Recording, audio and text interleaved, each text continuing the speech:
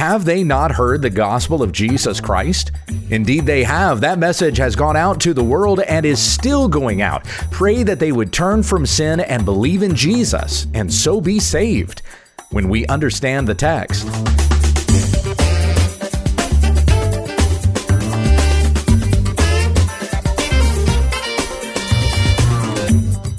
This is When We Understand the Text, a daily study of God's Word, that we may be filled with the knowledge of His will.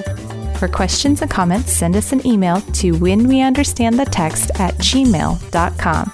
Here's your teacher, Pastor Gabe. Thank you, Becky. We come back to our study of Romans 10, and we'll finish up our study of this chapter today. I'm going to begin by reading verse 14, and we'll go through verse 21. The Apostle Paul wrote to the church in Rome, "How then will they call on him in whom they have not believed? And how are they to believe in him of whom they have never heard? And how are they to hear without someone preaching?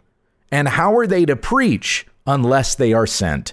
As it is written, how beautiful are the feet of those who preach the good news. But they have not all obeyed the gospel. For Isaiah says, Lord, who has believed what he has heard from us? So faith comes from hearing, and hearing through the word of Christ. But I ask, have they not heard? Indeed they have, for their voice has gone out to all the earth, and their words to the ends of the world. But I ask, did Israel not understand? First Moses says, I will make you jealous of those who are not a nation. With a foolish nation I will make you angry. Then Isaiah is so bold as to say, I have been found by those who did not seek me.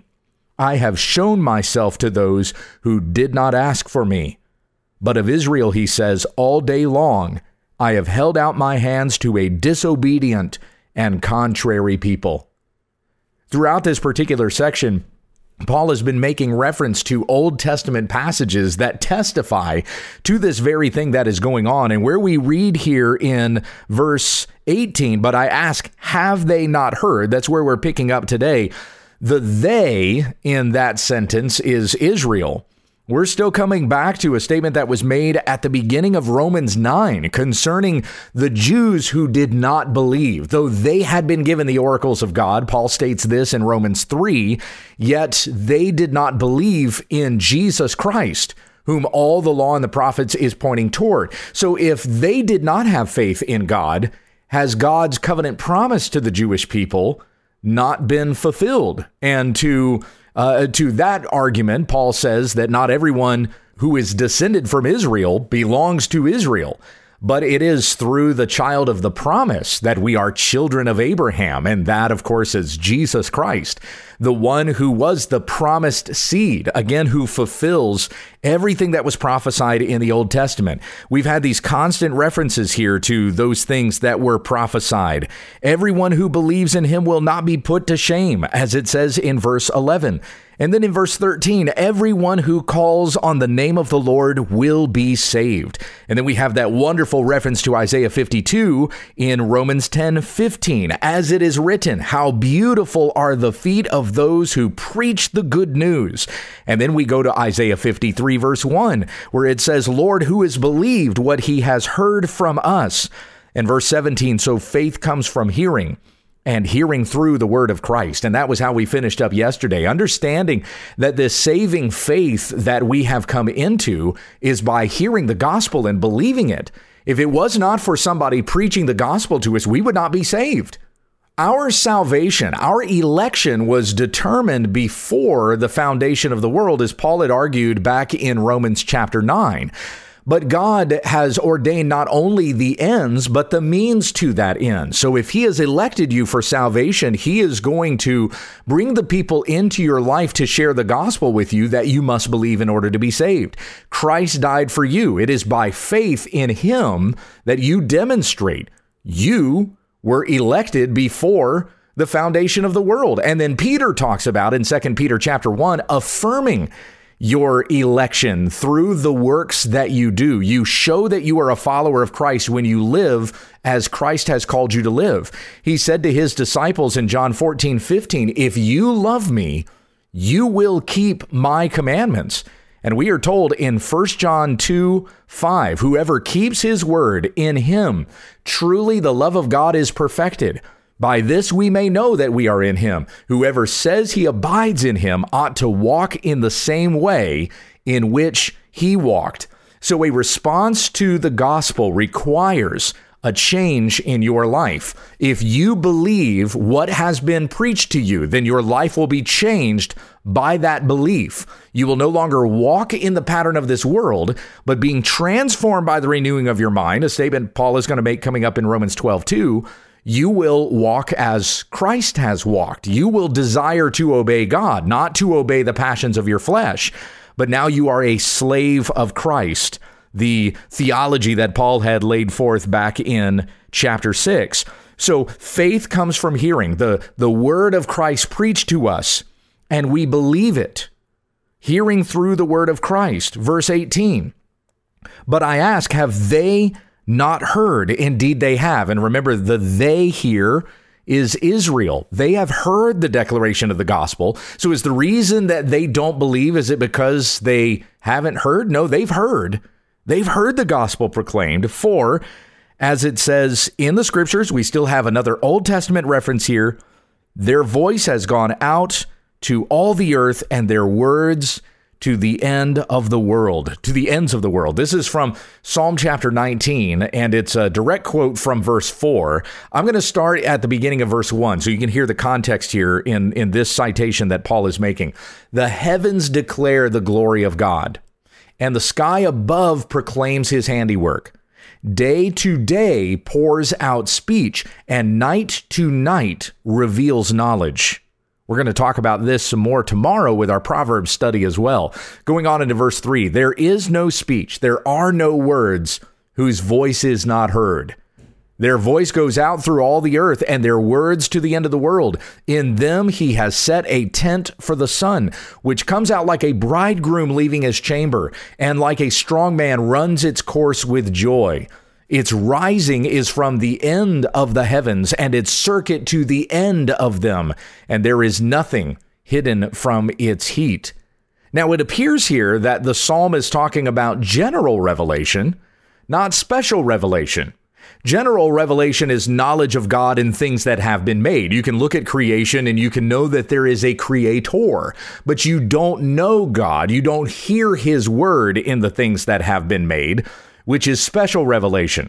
The word of God given to his prophets and apostles and then spoken to us through the scriptures. That's special revelation. So Psalm 19 appears to be talking about general revelation, and Paul has discussed this before in Romans chapter 1, verse 18. For the wrath of God is revealed from heaven against all ungodliness and unrighteousness of men, who by their unrighteousness suppress the truth. For what can be known about God is plain to them, because God has shown it to them. For his invisible attributes, namely his eternal power and divine nature, have been clearly perceived ever since the creation of the world and the things that have been made. So they are without excuse. No one will be able to say on the day of judgment, well, we didn't even know God existed. Well, yes, you did. You suppress the truth with unrighteousness, but the evidence of God is in all that has been made. General revelation is not salvific. You can see evidence of God in the things around you, but you don't know him except through the hearing and believing in his word, which is special revelation. So why is it then that Paul would make a reference to Psalm 19? Remember that the question asked here is, have they not heard? Romans 10:18, I ask, have they not heard? And then he answers it by saying, indeed they have, for, and a reference to the Old Testament scriptures, their voice has gone out to all the earth, and their words to the ends of the world. Well, that's in reference to creation. It's general revelation of creation, according to Psalm 19. Did Paul not check his context? No, let's look deeper at the context. Let's go on from where I read to you here. I ended in verse 6, Psalm 19 up to verse 6. Look at what it says now in verse 7. The law of the Lord is perfect, reviving the soul. The testimony of the Lord is sure, making wise the simple. The precepts of the Lord are right, rejoicing the heart. The commandment of the Lord is pure, enlightening the eyes. The fear of the Lord is clean, enduring forever. The rules of the Lord are true and righteous altogether. More to be desired are they than gold, even much fine gold, sweeter also than honey and drippings of the honeycomb. Moreover, by them is your servant warned. In keeping them, there is great reward. So we're not just talking here about general revelation, we're also talking about special revelation. If God by his word has created all things that give testimony to God in his righteousness, then he has also by his word commanded us.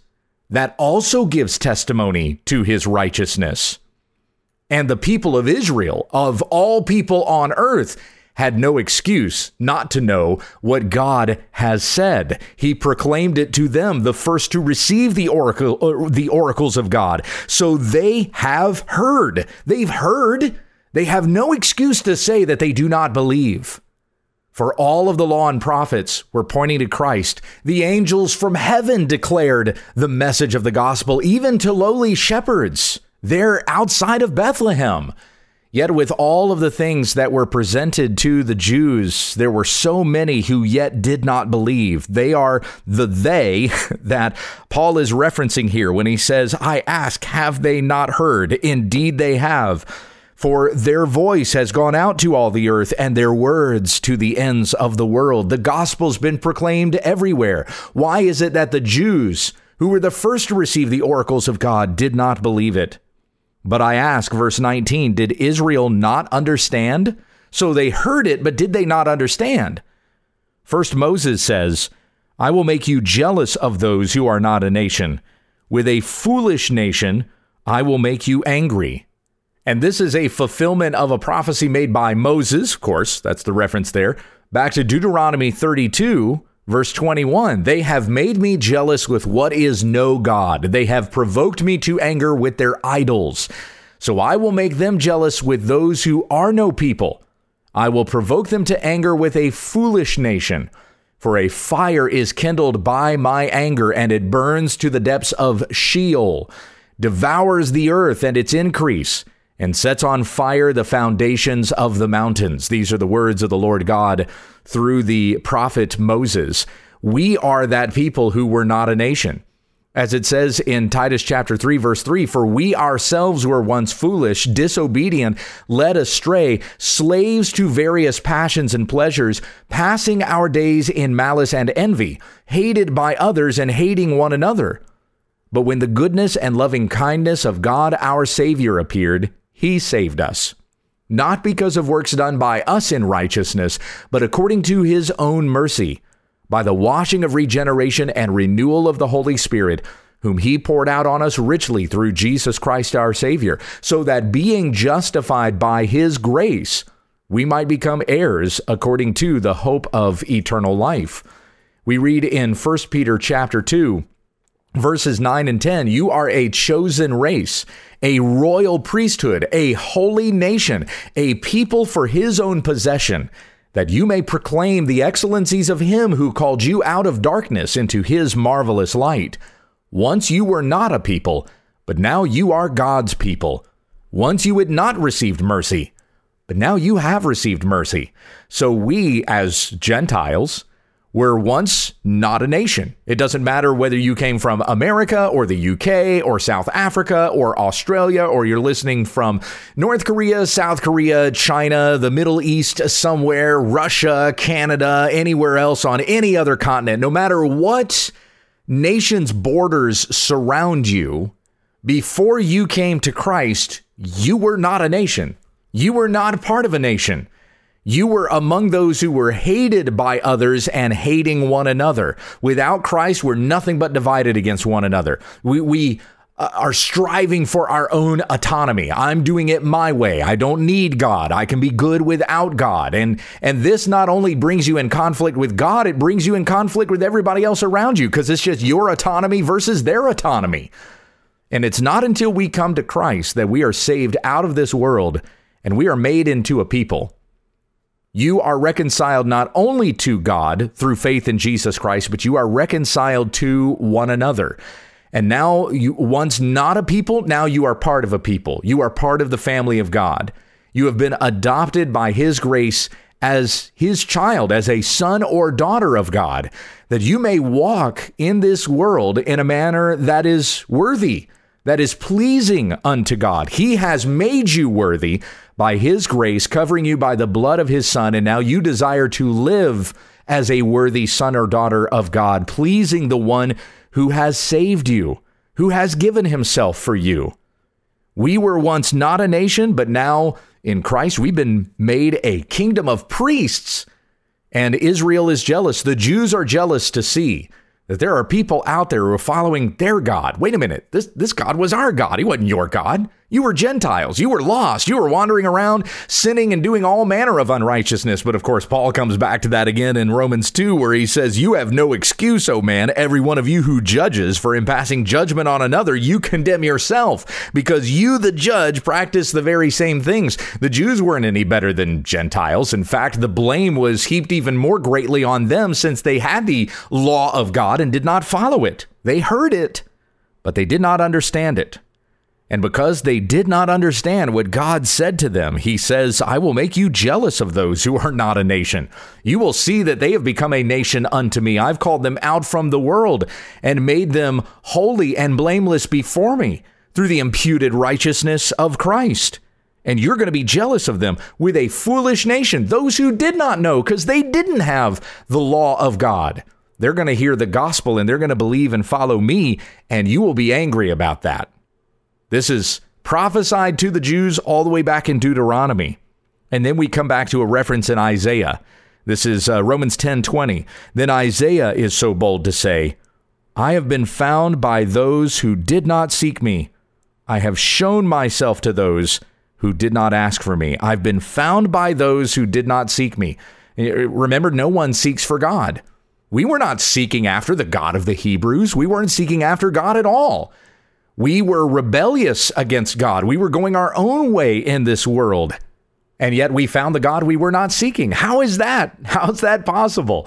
Well, as Jesus said in John 6:44, no one can come to me unless the Father who sent me draws him, and I will raise him up on the last day. So we, like sheep, had gone astray. We were wandering aimlessly. We were headed to our own destruction, but the Good Shepherd called.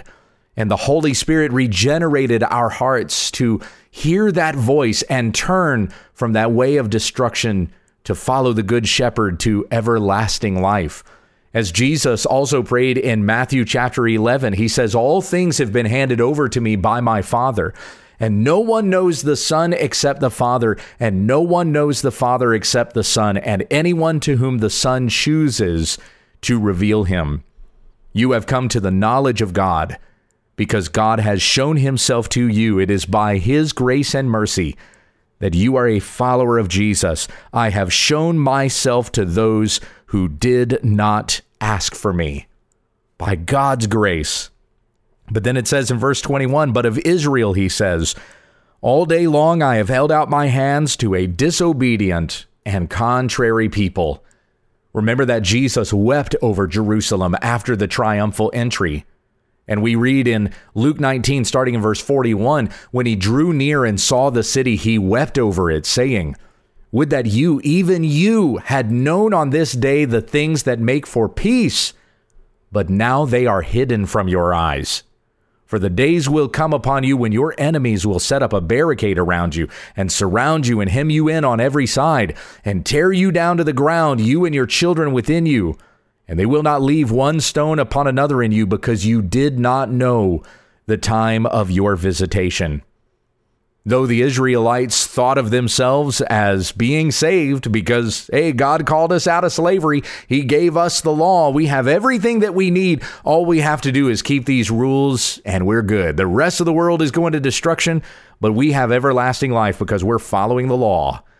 No, Paul's laying out here in Romans, you did not keep the law. You failed at it. James even says anyone who breaks the law at one point has broken it at every point.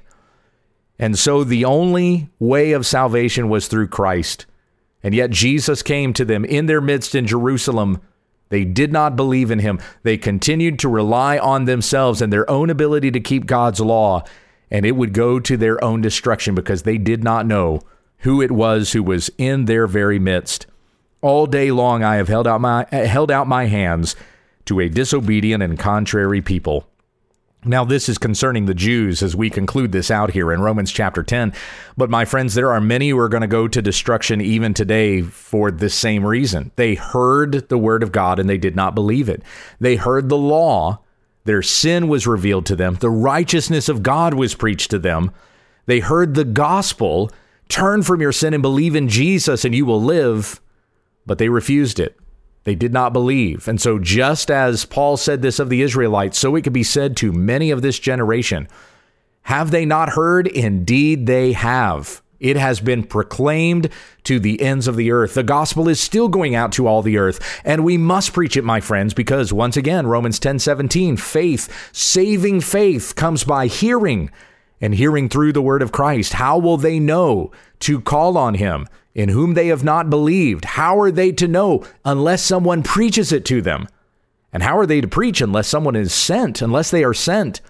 We must continue to raise up persons who love the gospel of Christ and preach the gospel of Christ for the sake of this lost and dying world, this crooked and depraved generation in which we are to shine like stars holding out the word of life, so that many may turn from their sin to Christ and be saved.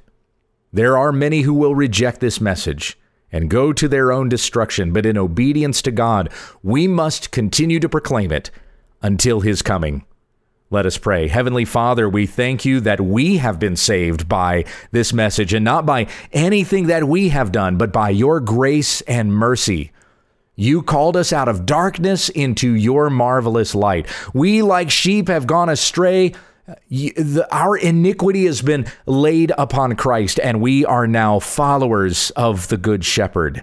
So may we not be ashamed of this gospel message, for it alone is the power of God for salvation to everyone who believes that Jesus died on the cross for sins. He rose again from the grave, and whoever believes in him will not perish under the judgment of God, but have everlasting life.